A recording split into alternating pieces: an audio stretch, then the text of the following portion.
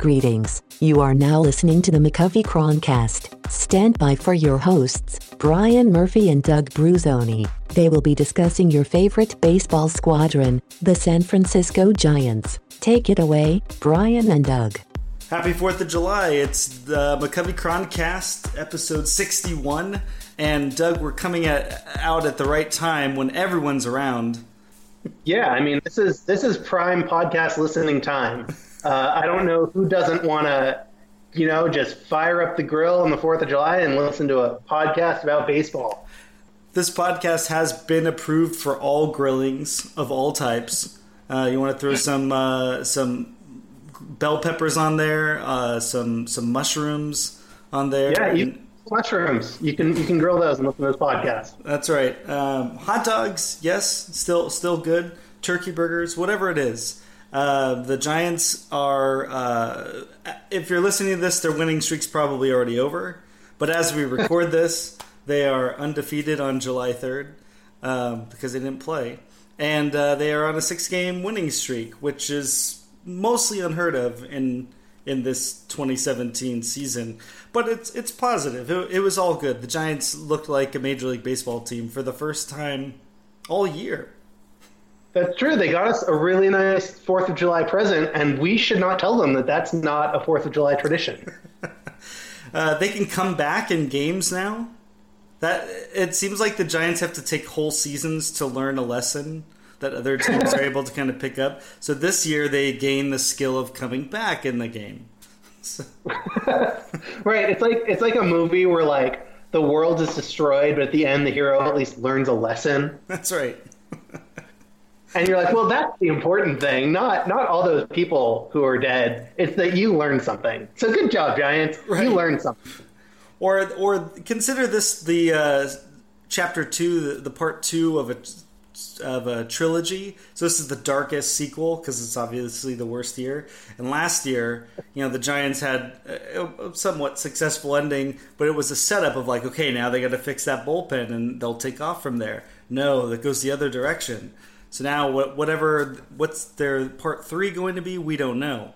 But one thing that is clear, and I have this whole list that I didn't send to Doug. I send Doug a rundown 10% of the time. It's really unfair to him. But I have several items on there, and way down the list, but I'm bringing it up now because it makes sense and I can cross it off. One thing to keep in mind is that Sam Dyson is the closer now.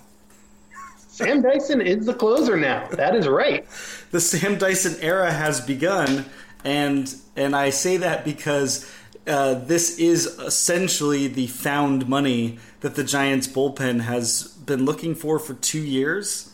I don't know if it's any sort of solution. His numbers in Texas were extraordinarily bad.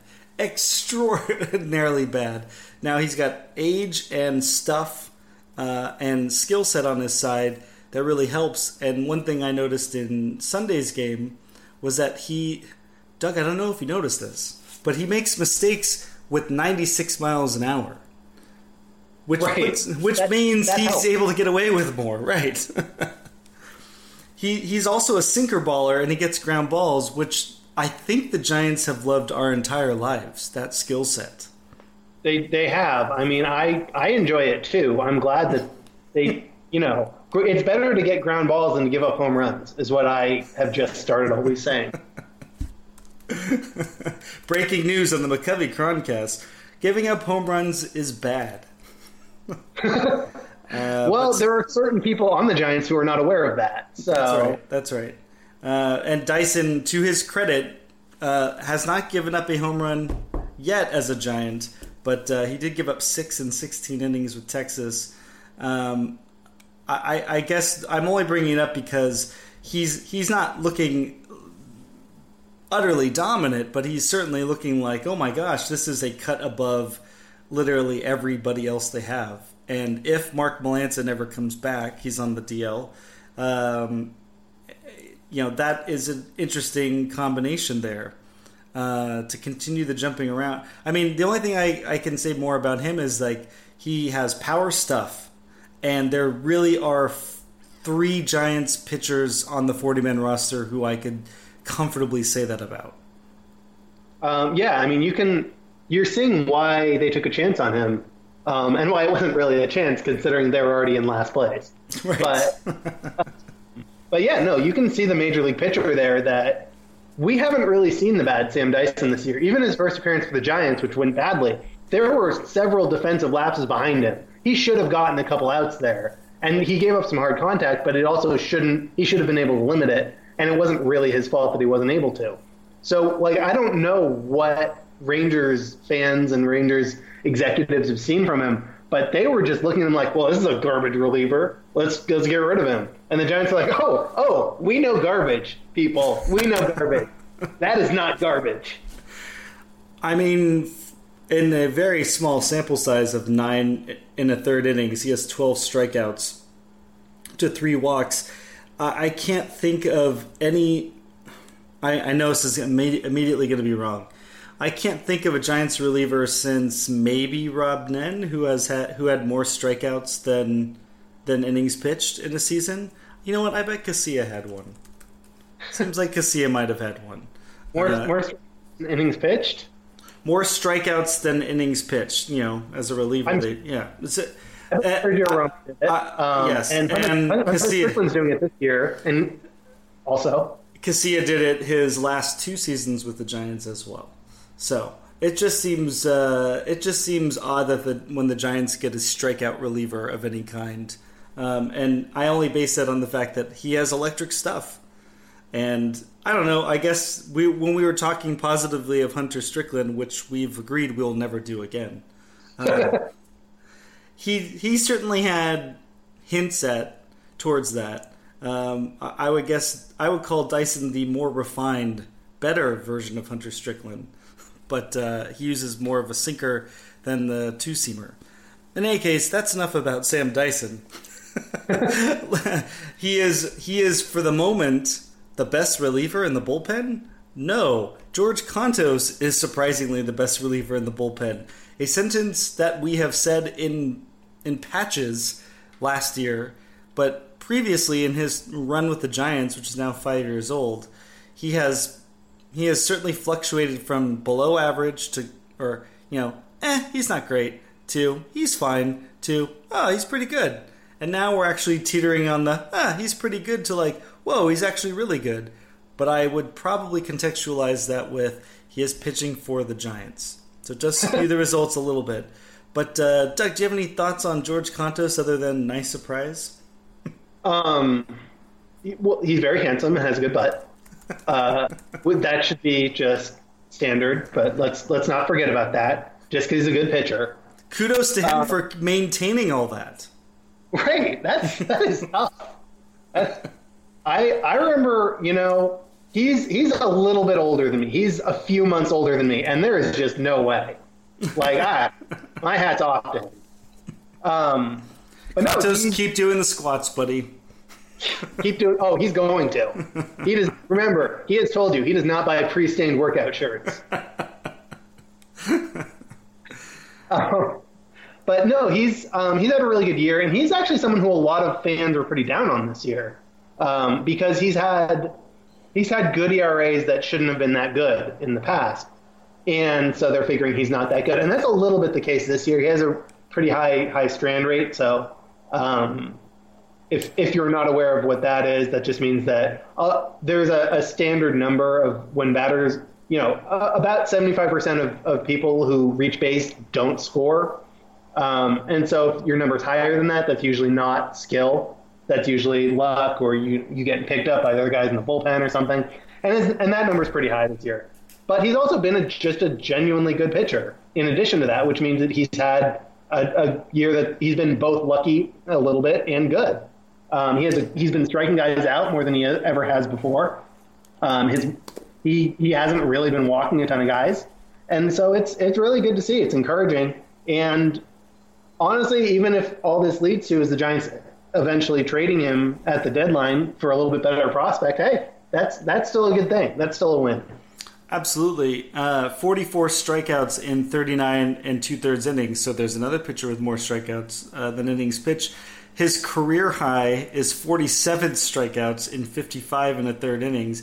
His maximum innings pitch in a season is 73. So a little bit over halfway. I mean, he's well above. His strikeout per nine is 10 as we go into 4th of July. And his fielding independent stats, his ERA, his FIP should be, or it says 355. I'm looking at Baseball Reference. You guys can join me jump to the page, join me. But essentially, he's basically been, I'm going to discard the 2014 year where he pitched in 24 games, 32 innings. He had a 288 FIP and a 278 ERA. I'm going to kind of throw that out just for the moment and say that he's essentially been a high threes, approaching 4 FIP guy for his whole career, and his ERA has sort of always been under 3 by season's end, and we've seen it fluctuate. But I would say that the last 3 years it's been trending downwards, or the last 2 years it's trending downwards. He's a reliever. He's 32. He's probably reaching his ceiling as a major league pitcher. We're not seeing anything really new from. I take that back. His fastball hasn't gained velocity, but it seems like we're seeing a lot more movement on that slider than we've seen before, and so that's interesting. And I would say that we're definitely he's reaching the end of his useful life. And if the Giants hold on to him at the deadline, I think that's going to be a huge missed opportunity. And it should be part, because it will certainly portend to other somewhat big, or, somewhat interesting moves not being made as well, I would think, because I don't see how a team wouldn't want him. Any of the contending teams will want him. Any teams that are close would want him. Everyone will always need a middle reliever of some kind, and he can definitely pitch more than an inning. Talking a lot about George Kontos in that he was like, we had to get rid of Chris Stewart.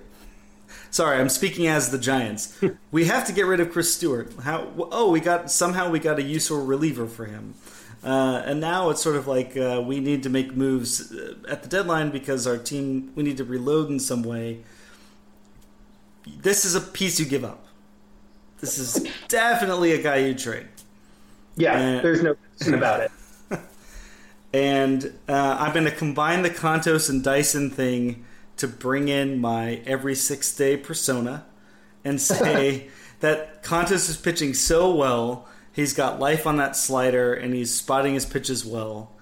And Dyson looks so great, and this could be like an interesting, quick turnaround to his career, based on the quarter of the season he had in Texas, that I can easily see both of these guys blowing out their arms by the end of the season. Good Bryaning right now. Wouldn't Dyson's amazing turnaround, wouldn't that be the perfect capper to it? Because they're both pitching just fantastically, and they're really letting it go, and that usually means that since they're pitchers, their arms are going to get hurt. So trade Kontos before that happens. I don't want that to happen. I'm just citing the evidence of baseball history and its cruel, cruel, cruel dickery. In any case, the Giants are surprisingly getting help in the middle relief innings from one guy. And I want to talk about one other guy. And basically, this is all covering the bullpen. But there's going to be a fun payoff because we're going to bash the Dodgers in about 38 seconds. Oh, good. I can't wait. So, Doug, I need you to contextualize this for me. How bad is Steve Okert? It's not good. He's having a lot of trouble this year. He's giving up a lot of hard contact. Not a lot of home runs, surprisingly. You would think it's home runs. It's not. It's just he's walking too many people. He's not striking that many out, and it's a little hard to watch him. My favorite part is when he can't spot his pitches, so he throws it right down the middle with reduced velocity. That's the best version of a reliever really trying not to screw up.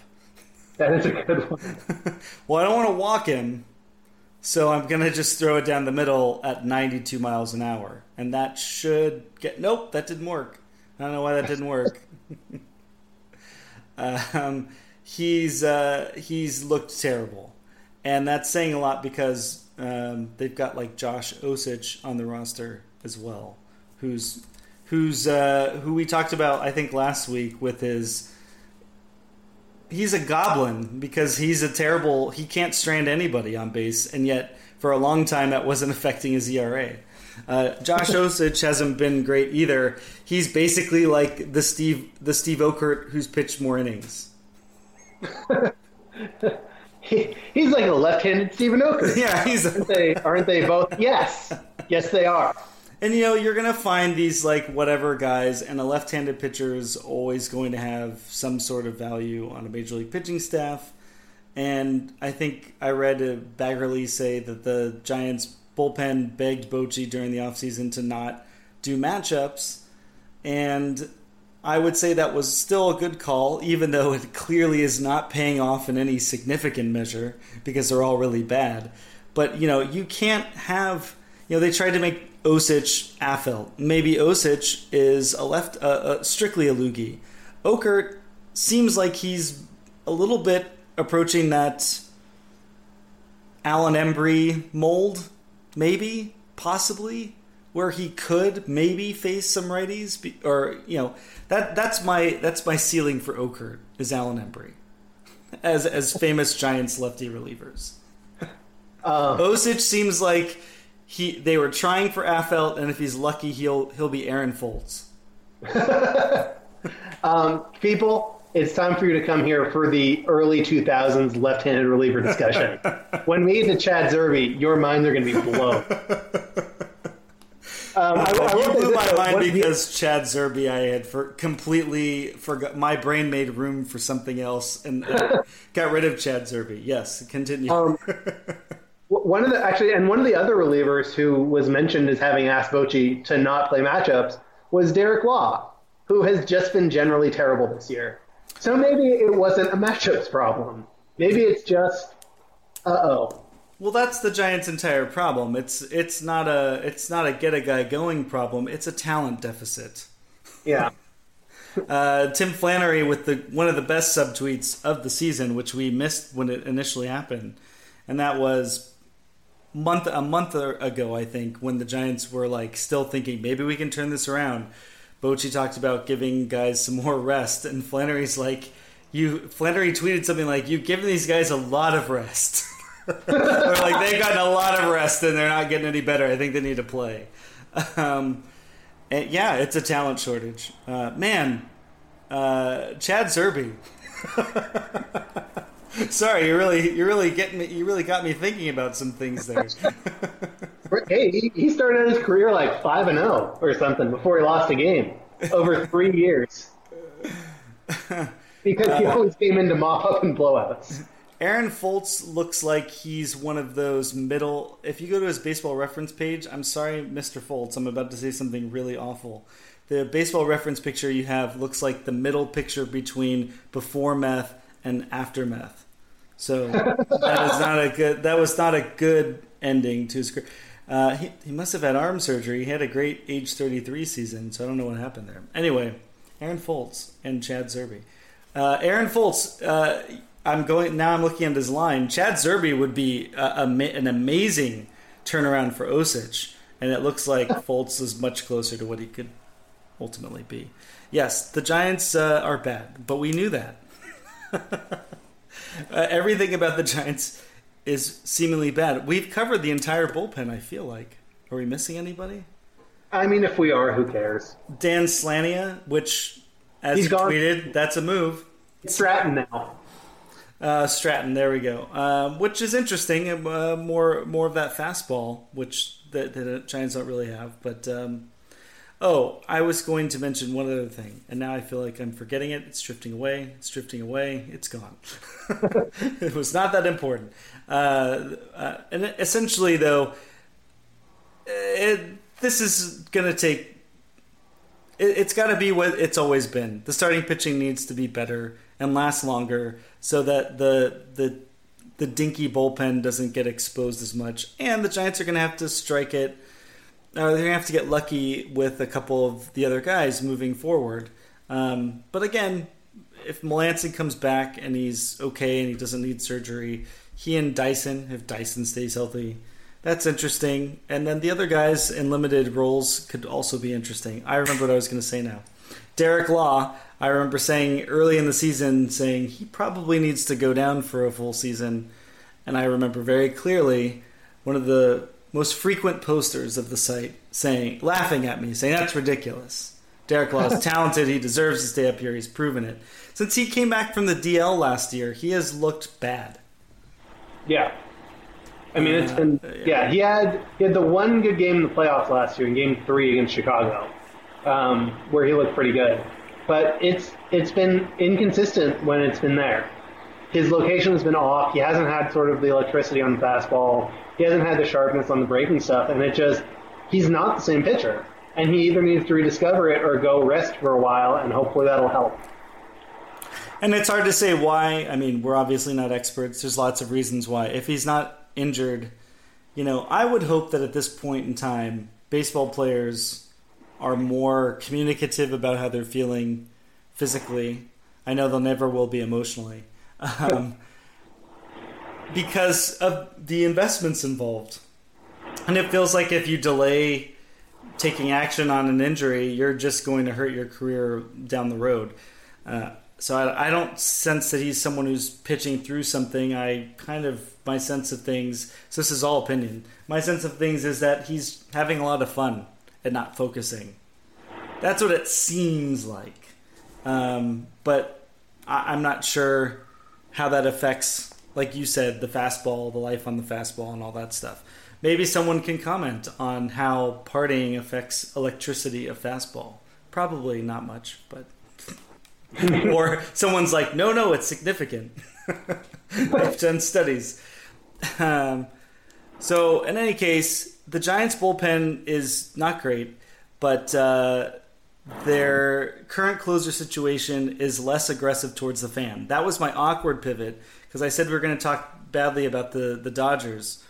And actually, I'm not going to talk badly about Kenley Jansen so much as I'm going to talk about the Dodgers' bad TV deal.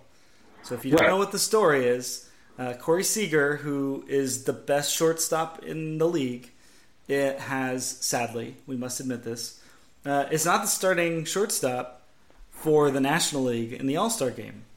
That honor went to Zach Cozart of the Reds. And Kenley Jansen came out and said, you know what? It's our fans' fault. Yeah, he was like, I'll say it. The fans are bad. It's a patently absurd idea, I think.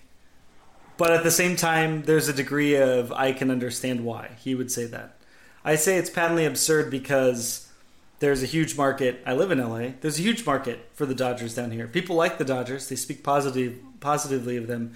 And their stadium regularly draws 3 million plus people a year. And they have a huge stadium, and they are able to sell it out or get close to it most of the nights.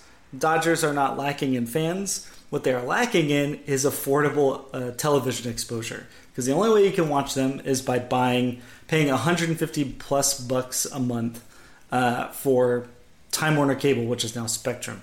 And changing the name would make us change our minds about their service. But in order to watch the Dodgers, you have to spend a lot of money on cable. And I don't know if anyone else listening to this podcast who are outside of the LA area realize this, but living in Los Angeles is extraordinarily expensive. And one of the first things that have to go when you're considering where can I save money is cable.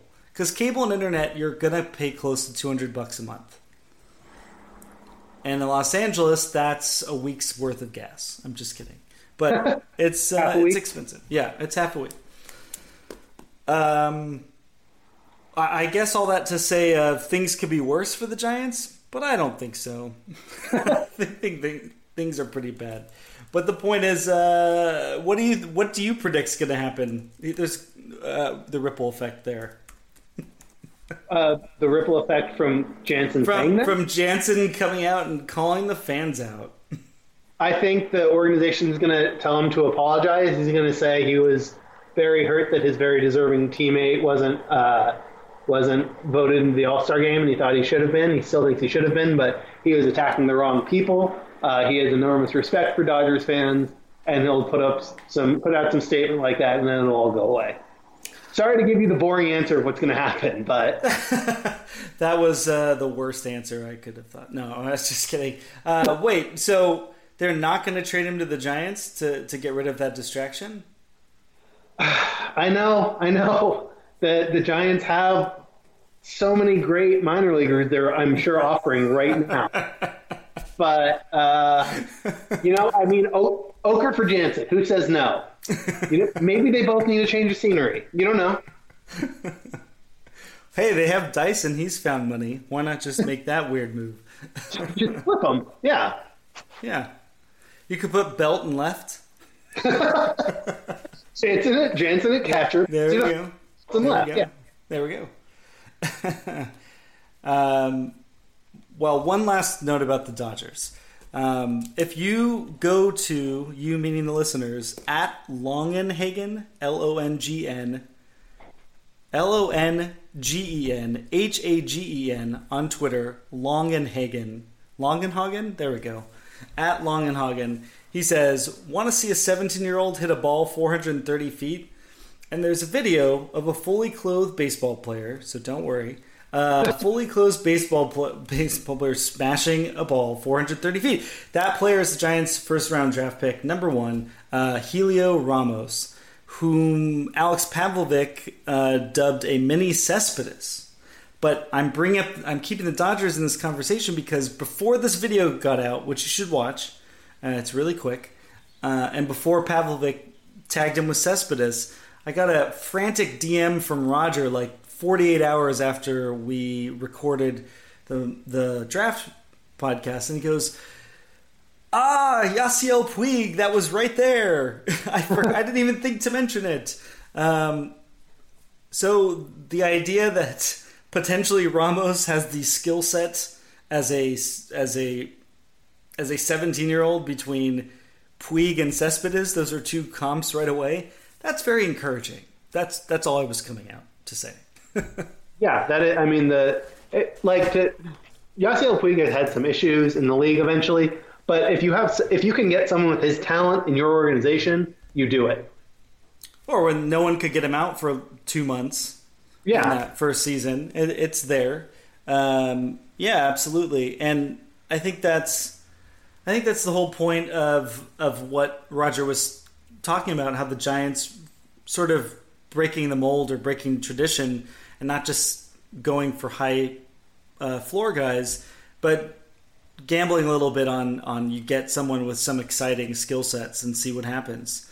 And obviously they didn't bank their whole draft on that because I think that's sensible. They had a couple of options and they took them. Basically, there's a lot to talk about with the Giants that has nothing to do with the Major League team, which I think we would all agree we're not paying attention to right now. They're so bad. Except for right now. Very bad. Yeah. I'm trying to think. This is another tangent about the Giants, obviously, and that is I don't think the Giants have had a winning streak with Bruce Bochy as manager of longer than 8. I want to say that was the case. That's been the case. Is that they really haven't. First of all, it's very hard. It's not a Bruce Bochy thing so much. Although in other years, I might say it is a Bruce Bochy thing because of how he plays favorites and giving guys days and getting guys in there so they don't feel bad. But I guess what I'm getting at is the Giants, if they're going to have this 30-game winning streak, which some people want, it's going to be, first of all, unheard of in the history of the game. But certainly it's going to require so many factors going their way. Even a 15-game winning streak is actually what I was getting at. So some tremendous winning streak feels highly unlikely. The only reason I'm tangentially going into this is remember when Puig, in that first year with the Dodgers, they went on some insane roll. I can't even remember what it was now. It was like 54-15 or something like that. Some really nut stretch with him. And I guess what I'm getting at is the Giants don't have that ability to do that right now. But if they start getting these younger guys in there, stuff like that could potentially happen. If you have young and exciting talent, as we've seen, you can win a World Series and you can do some fun things. Brian, you were right. Their longest winning streak since 2007 is 8 games. So, I don't see anything miraculous happening in that regard. But I mean, hey, if they win 8 of every 12 games going forward, that would be something. That would be something. That would be something. Okay, let's stick to the exciting talent. Actually, yeah, let's stick to the exciting talent. Let's talk about Brandon Belt. Is 2 home runs away from his career high in home runs, and we're just out the 4th of July. So before he gets traded, theoretically, he could have a new career high in home runs playing in AT&T Park. So thank you, Juiced Ball era. First of all. But he had a great series in Pittsburgh. He really did take a 45 or so game nosedive. Or I'd say about 42. I'd like to point out that since the Trade Brandon Belt article, he's actually played pretty well. So that's it. Brian is taking credit for Brandon Belt's hot streak. Well, I was going to mention this last week, but I was mumbling through whatever we were doing, and basically he was 0 for 4 the night that was published. But that was published June 16th, and we can all take a look at Brandon Belt's stats since then. But yes, essentially Brandon Belt, the 29-year-old first baseman who is ostensibly the second best hitter on the team, is starting to get hot again. And I think all of his funks before have usually seemed longer or just as long. Basically what I'm getting at is it seems like he's never played this long without getting hurt. So that's why the bad performance streak where his batting average drops, 70 points or whatever it was. And, everything, his OPS goes down like 120 points. All seems like, well, usually he gets hurt somewhere in there. So whatever emotional funk or biochemical funk he gets into every year, he doesn't have to play through it the whole time. Maybe just every year he has something he eats. So maybe he doesn't react well to the changing of seasons. When it goes from spring to summer, I don't know. He just forgets how to play baseball. That's right. You've seen it happen with the entire Giants team this year, so maybe they should trade him. Maybe it is his fault. To anyone who's still saying that Brandon Belt is a terrible player and should be traded, you and I would never be friends, which is fine. But I would say mainly that's really stupid. He's really, really darn good. Okay, since the Trade Brandon Belt article, 5 home runs in 65 plate appearances, a 976 OPS, on base of 338. So below that. So he's still struggling there a little bit, but much better. Yeah. So you're welcome, everyone. But maybe he really does want to play for another team. I feel like Brandon Belt would be a terrible fit with the Yankees, who are the best trade partner for him. That's the thing. Like, that would just be not fun for him. Yeah, I would say that would be the main reason why. Sure. And the Astros don't really need him, but that would also be another sort of interesting place for him to land. I mean, I could see him enjoying playing for the Astros, not just because he's from Texas, but like they seem like kind of a loose, fun bunch. But playing for the Yankees, he's like a goofy guy. He wouldn't want to do that. That would he'd have to constrain himself too much. I think the Astros do have a little bit of a personality. Yeah. Yeah, they're not quite so corporate. Speaking of personality, what a great seg, Doug. You're such a great host for this. Jagan Huang. I mean, his first major league hit is a home run and a partial bat flip. Did I see? It was it was a little bit of a mic drop that he held it out and then just kind of dropped it. And let's be honest, it was pretty cool. Like, you're watching that, and it was like, yeah, do it, Jay. It was. I'm pretty sure that's the first mistake pitch a Giants hitter has hit in a month. That's to right. that point. He got called up from AAA and no one told him not to do that. That's right. No, in the majors, you take those pitches and you swing at the harder pitches. Brandon Crawford walks up. Look, Jay, it's a little unseemly. We don't like showing the other guys up by occasionally being better than them. So things around here. 4 games played, 13 plate appearances, 4 hits, one of those a double, one of those a home run. That's great. 1 walk, 4 strikeouts. This is what I was getting to. That walk was very impressive. He had a really good at-bat on Saturday in Pittsburgh, so much so that Javier Lopez, a pitcher, was commenting and complimenting it. But essentially, because Wong saw the fastball and the slider early, and I think it was, I just had his name in my head. He pitched for the Rockies. He was a starter last year, and now he's a reliever for them for the Pirates. Anyway, he saw the fastball and he saw the slider early, and I think that's what he was able. He was able to catalog it quickly and say, "I'm looking for the fastball. I'm looking for the fastball," and he got a fastball right down the middle of the plate on a 3-2 pitch, and he drove it for the double.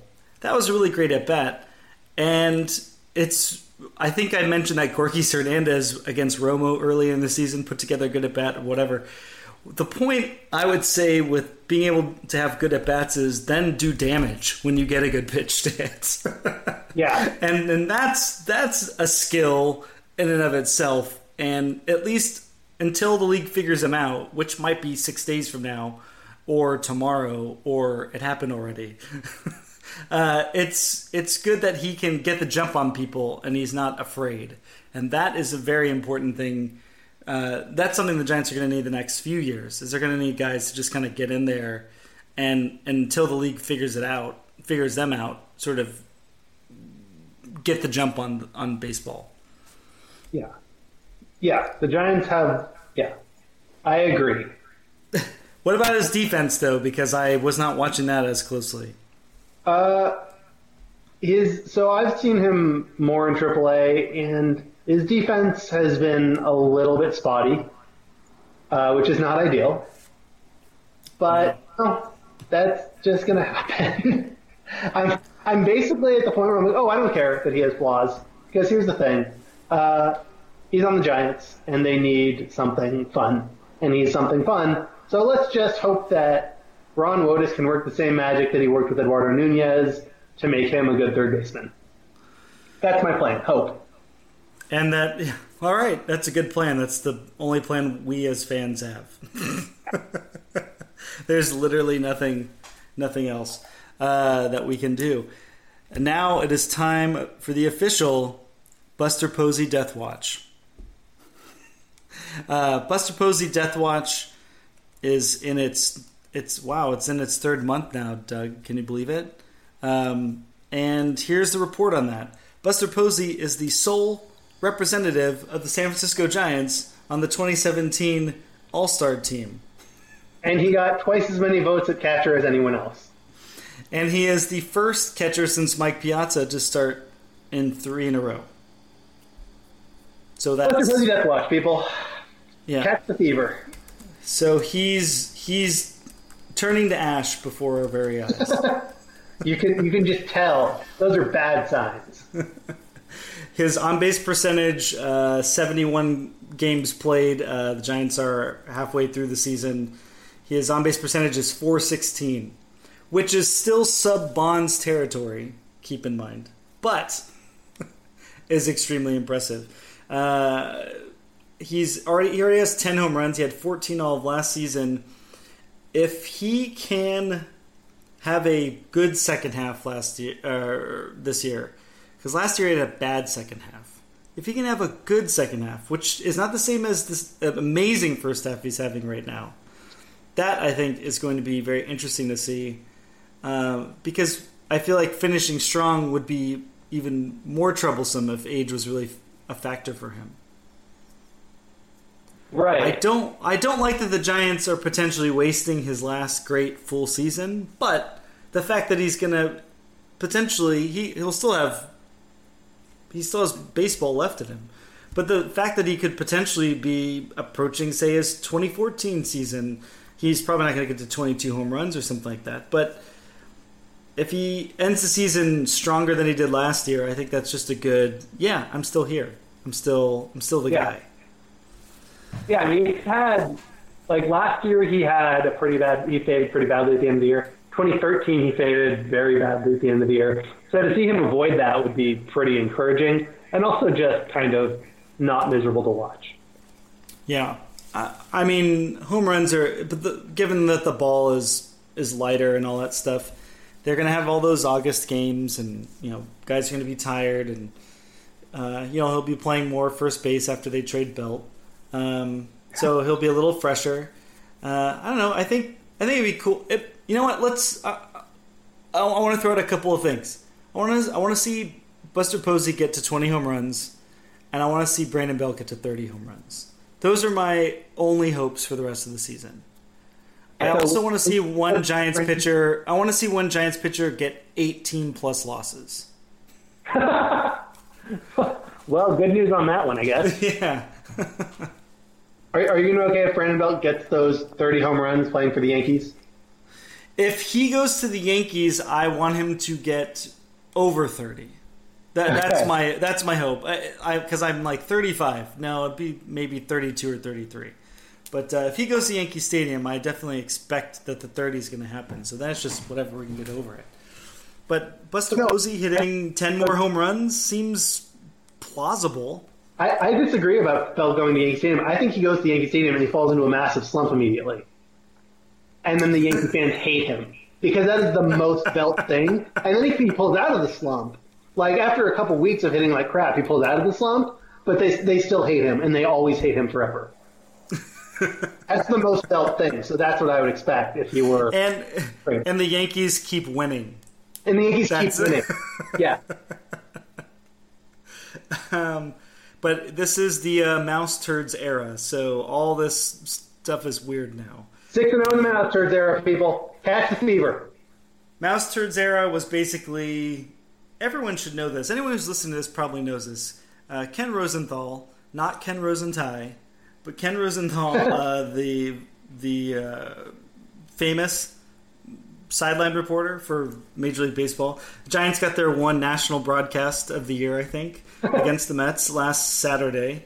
And afterwards, he had to have something to write about, some sort of feature story. And, the Mets are covered constantly, so he wrote about the Giants and seemed to find some seeds of discontent or what have you in the Giants clubhouse that seems hardly not worth covering at all. I think we talked about it a little bit with the stretching and the hey and whatever. But the Giants' response to that, I feel like, where the hell did Bruce Bochy get mouse turds from? It's just I assume it's the smallest amount of poop that he could imagine.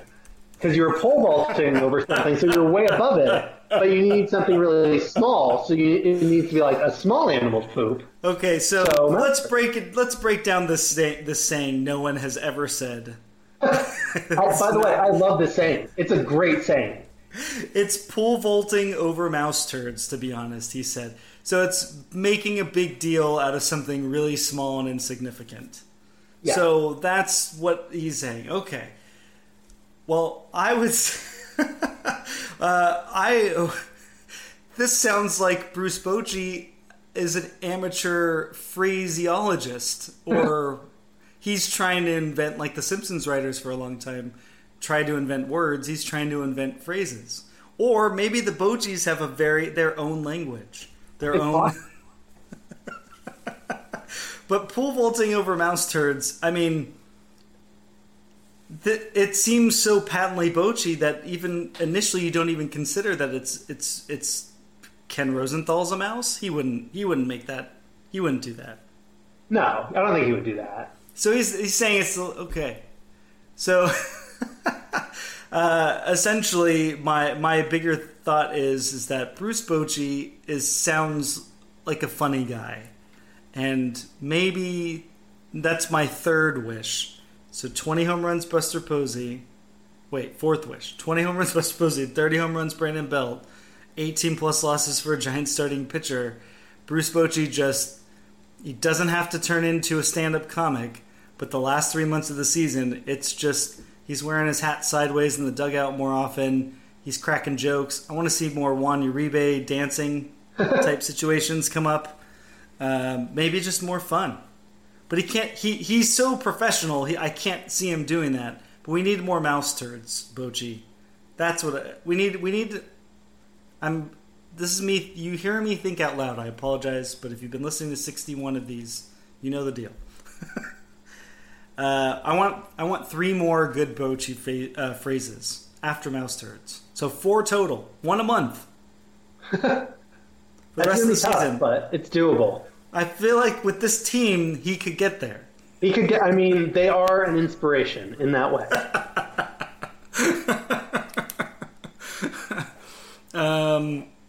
I told Doug when we started, before we started talking, that I had several items on the list, and we're just about done. So a couple of transactions. We don't usually go through all the Giants transactions, but again, there's actually a lot to talk about. We don't have to go through them quickly. The most disappointing one of all is Christian Arroyo is going to miss 2 months because of a broken hand. And he broke his hand. There's video of it. You can find it online. And that sucks because he would have been nice to come up in September, which he probably will. But, come up in September having played a full season in the minors. And now he's going to miss some time, and that's going to affect his, his playing time and his getting back up to game speed and all that stuff. I think he's a nice player, or at least I remain bullish on him from the limited exposure we had, which is not always the case when they call up a guy. Ryder Jones? I think he needs to spend a little more time down there. Austin Slater's been really good, and I think I'm good. I'm sticking with my 4th outfielder guy, but he's been solid. That's great. Ryder Jones? I think he needs a little more time. Christian Arroyo? I'm glad they sent him down, but he's interesting. I think I'm just big on the right-handed power now. I want another Jeff Kent or Ellis Burks. Right? No, it's fun. It's he's good. And I was actually at that game when he on Saturday. You broke his hand. Well, I mean, a little strong. I mean, people don't break hands. Balls break hands. Just because I threw the ball at his hand and hit him doesn't mean I broke his hand. Maybe his hand shouldn't have been there. I don't know. Who's to say? Let's not debate semantics. If you listen to the video, I can hear you saying, or you can hear Doug saying, "I'm sorry, I'm not even supposed to be here today," right before you throw the pitch. Well, no, that was just to be a dick to him because he hates Clerks. He was like, "Damn it, a Clerks reference," and then I broke his hand. That's right. But no, so he knew immediately. It was just one of those things where after he got hit, you could see him walking off the field, and I have never seen anyone as angry as he was because he knew what had just happened, and it hurt a lot, I'm sure too. But there's more to that than just physical pain. There's oh God, he had just gotten back from an injury caused by being hit in the hand. That was his first game back, and then that happened. So it was pretty awful. Yeah, I mean, angrier than Madison Bumgarner at Yasiel Puig? Yeah. Angrier than Madison Bumgarner versus Will Myers? I don't know. Okay, I will say this. I don't know if he was angrier than Hunter Strickland appalled that Bryce Harper had the audacity to charge him. That might have been about the same level of anger, but yeah. I like his focus. If he's a less dickish Jeff Kent with the same intensity, that would be fantastic. Yeah, I mean, get well soon, Christian Arroyo. That is a tough. I'm not going to say it. That is a tough turn of events. Tough turn of events. I was walking right into that, and I did not like where that was going. And then Joan Gregorio is suspended using stanozolol. So he's gone for the season. And does it really matter? The Giants' pitching prospects have not really panned out. So just throw another one on the pile at this point. I'm not even sure if Gregorio was having that great of a season. His ERA was very good. The more advanced stats didn't really back that up. His strikeouts and walks, those numbers were not very impressive. And just from a scouting perspective, he had a tendency to get really deep into counts, so he couldn't throw a lot of innings. Like if he went 6 innings, that was a lot of innings for him. You would expect about 5 because it would just be 3-1, 3-2 to hitter after hitter. Was he the one who's getting fat? No. No, he's not getting fat. He's just a million feet tall, and he used to be a beanpole, and he sort of started to fill out. Which there we go. Yeah. Wonder if there's a coincidence there. Yes, I am sadly mistaken.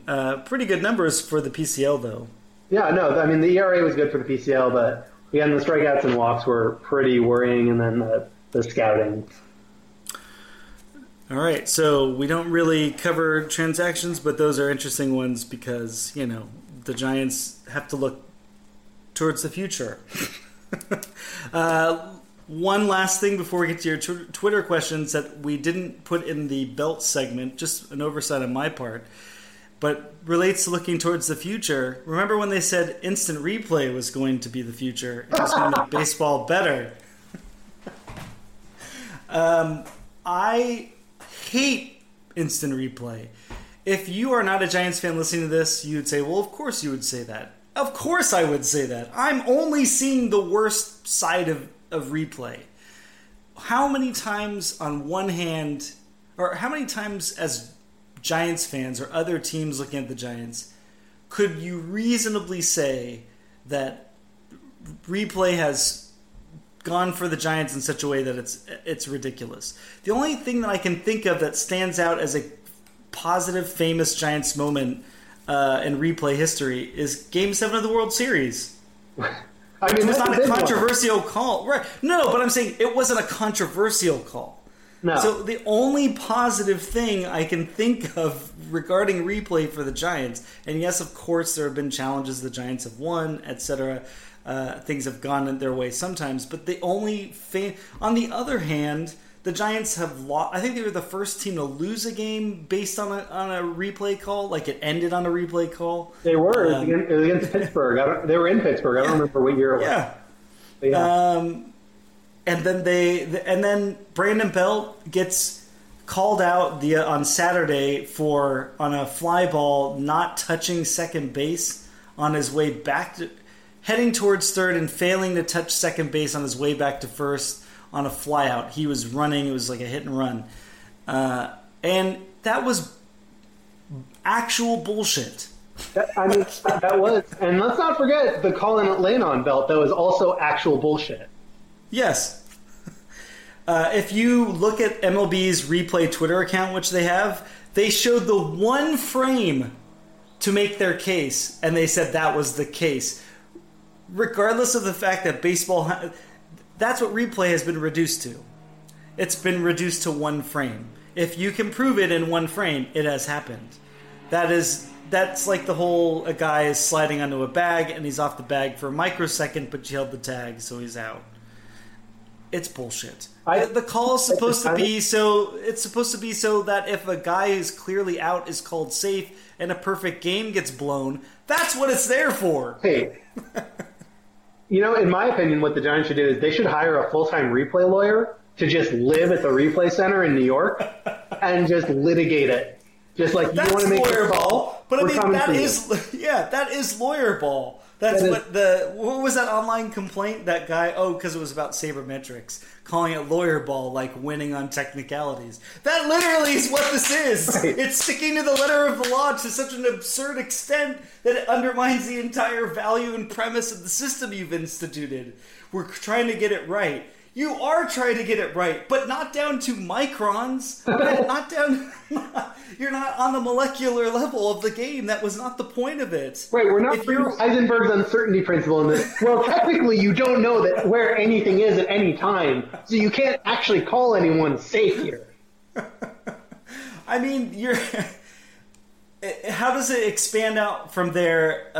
you can't expand it out from there. So now you're allowing replay challenges in these weird gray areas, which is a problem right off the bat. It creates these slippery slopes, including saying the phrase slippery slope.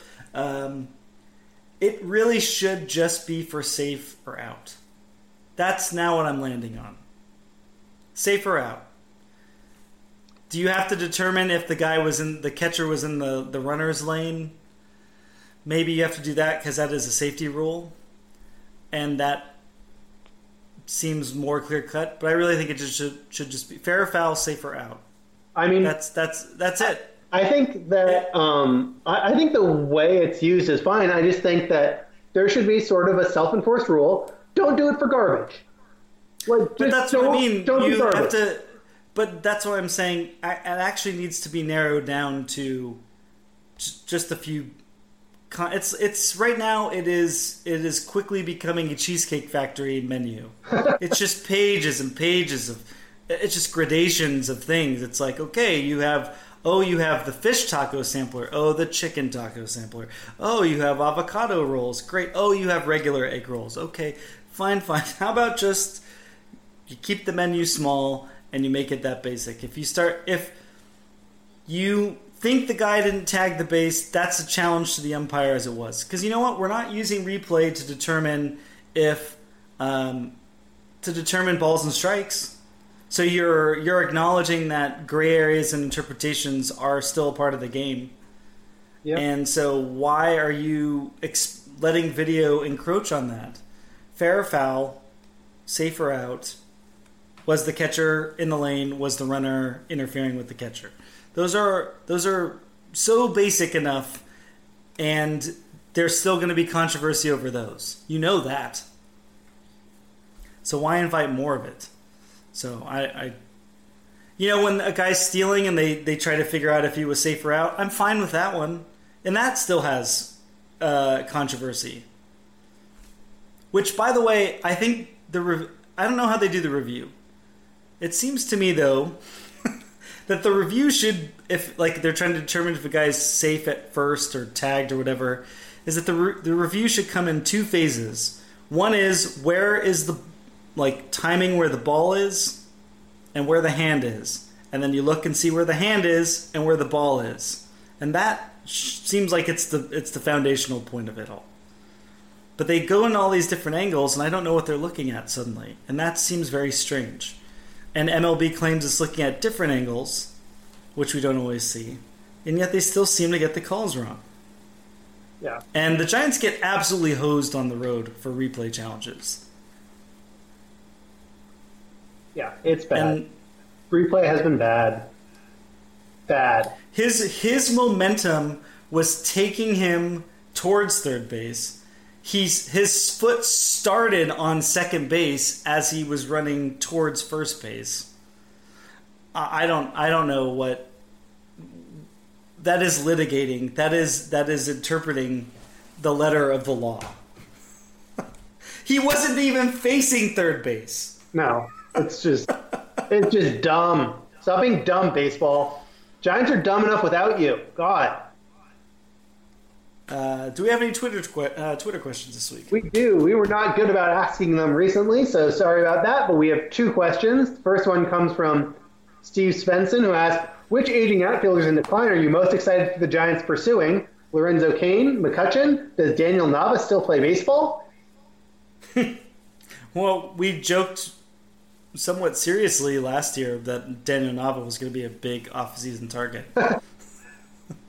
That did not come to fruition, thankfully.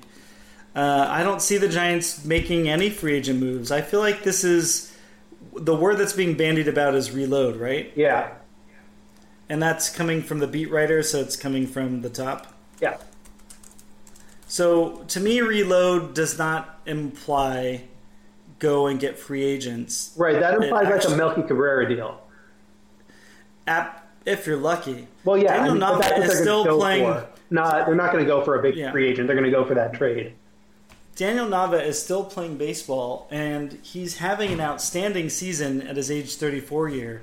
for the Philadelphia Phillies, he's hitting, his slash line is 300, 394, and 417. That would make him the... I was not aware of that. Yeah. So that is shocking. That is surprising. 18 walks against 27 strikeouts. 27 strikeouts in 142 plate appearances. His on-base percentage career-wise is a little bit better than I thought it would be. But and I thought his strikeouts to walk would be a little more severe, but nope. So he's still playing baseball. So if the Giants had been close, he would have probably been a deadline deal. Right. Absolutely. Because I would say that they would like Austin Slater, but if say the Giants were like, I don't know, if they had like 40-something wins right now or close to 500 or maybe even a little bit over, they would have, with Slater in left field, they would have been like, well, we like Slater a lot, but he's never played a full season. We want someone with veteran experience, blah, blah, blah, blah, blah, blah, blah, blah, blah. And then he would have come. They would have gotten him. That's my... I would say the only aging outfielder in decline you're definitely going to see next year on the Giants is Hunter Pence. That's right. In the last year of that deal, the interesting thing is, does he last the season? Yeah. If he plays as he's playing now, he'll make it through the season. Keeping in mind he's not playing well right now. And then our other question this week comes from Lars at Lars the Wanderer, who asked, "Why am I not allowed to set politicians on fire?" There are laws against that. That's the only reason why. It's because politicians make the laws. Yeah. So, I mean, that's really the problem. They shouldn't get to make laws that affect politicians because there's a clear bias there. That's right. They also get to give themselves raises and benefits and complain about taxpayer money being spent while deciding how to use it for themselves. So, but part of this is an agreement we make with them, and it's an interesting situation where whatever side of the aisle you're on, and it's kind of ridiculous that there's only two sides. You can go back 20 years, 30 years, 40 years, and you can find grievances to say that pact is not being honored by at least one side. Right. Pretty strongly by one side. And so I think maybe now this is the second consecutive generation, because now it's just becoming more nakedly apparent that we're getting screwed in the pact, to say, what else can we do? Because the voting's not working. So what are our other options? Fire. And so that's going to be an interesting, well, it could be lots of things, but I'm just saying it'll be an interesting discussion going on. One quick thing, I'm surprised by the number of famous people and decision-making people who are now 70 plus years old. It's a pretty shocking number. It is. I guess I never stopped to consider it. Larry David turned 30 years old today. And Steven Spielberg, 70 or 71. You just said Larry David turned 30 years old. 70 years old today on the 3rd. That's what I meant to say. Right. Nancy Pelosi, she's 71, I think. Bernie Sanders is 70. Hillary Clinton, 69. Nice. 68. Nice, yeah. The president is, his brain is totally gone. He's 71. That makes sense. So these are some old people. Those are just off the top of my head. But there's a lot of these old people. Charles Johnson, the Giants owner, I think he's 76. I think he's in his 80s. I think we looked it up. Even worse. Yeah. Towards the end of my grandfather's life, he passed away in 2014. He thought it was 2008 for at least the last 3 or 4 years of his life. Like, he stopped accumulating the awareness of time past 2008. Oh, so that was a weird thing to have happen. And now he was much older than a lot of these people, but I'm also thinking, like, that is still a scary possibility for people's brains, and there's no sign that any of these people are not going to be around for a while. Terrifying. Charles Johnson is 84. There we go. So can't do anything about that, Lars, because voting is not even going to work anymore. They've changed the rules on voting. The interesting thing that's going to happen is what the country and the civilization is going to look like 30 years from now. And I was thinking, like, oh my God, I'll be in my 60s, or will I even be alive? But essentially, this generation is getting one last pump. You know, they're one last pump from the well. They're getting, they're flogging the horse one last time. They're using up their last batch of Viagra pills. Whatever it is, they're getting one last ride. Yeah, on that's the a different kind of pump. Right. Because they can't take it with them. So they're going to make sure that they're going to outlive their enemies, and they're going to get it all. And all that money is just going to be parked in accounts, not doing anything, so that people can measure it and compare and be happy.